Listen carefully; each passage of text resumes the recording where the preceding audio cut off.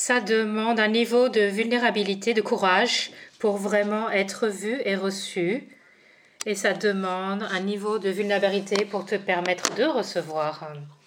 Combien de notre vie, combien de ta vie as-tu passé en pensant que tu devais tout faire tout seul? Mais ensuite, peut-être que quelqu'un va traverser tous les murs et les barrières et toutes les tests que tu mets en route.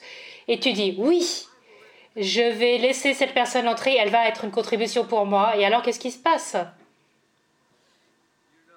Tu sais ce qui se passe. Pourquoi? Parce que tu ne l'as pas fait depuis la vulnérabilité et n'avoir aucun mur et barrière. Tu l'as fait, ok, il a passé ce test, et ce test, et ce test, et cet autre test, et ce test, et ce test, et ensuite la test de la famille, et le test, et après je vais le laisser rentrer et je vais couper toute ma conscience. La vulnérabilité, c'est quelque chose de différent. C'est quand tu n'as pas de barrière ni de mur envers quiconque ou quoi que ce soit. La vulnérabilité, en contraire de ce qu'on a dit, ce qu'on nous a appris, on nous dit que c'est une faiblesse dans cette réalité. C'est un des plus grands mensonges qu'on t'a dit. La vulnérabilité, en fait, c'est le pouvoir ultime et la force ultime. Quoi?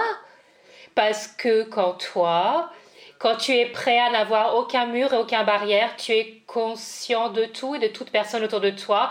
Si quelqu'un vient pour te blesser, par exemple, d'abord, tu t'en fiches, tu dis « ouais, essaye toujours, bon ». Mais si vraiment c'est important pour toi, tu vas sentir ça bien avant qu'elle entre dans l'espace et qu'elle s'approche de toi pour te faire quelque chose. Et on nous a appris, ce qu'on nous a appris dans cette réalité, c'est que tu as besoin de faire remonter les murs et les barrières pour te protéger.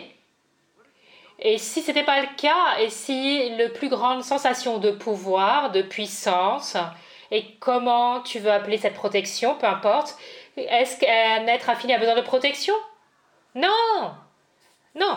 Un être infini dit vas-y, je suis tellement énorme, rien ne peut me blesser, Ça, c'est un endroit intéressant à partir duquel vivre, un espace intéressant à partir duquel vivre. C'est le choix que nous avons tous, mais la plupart des gens ne le choisissent pas encore.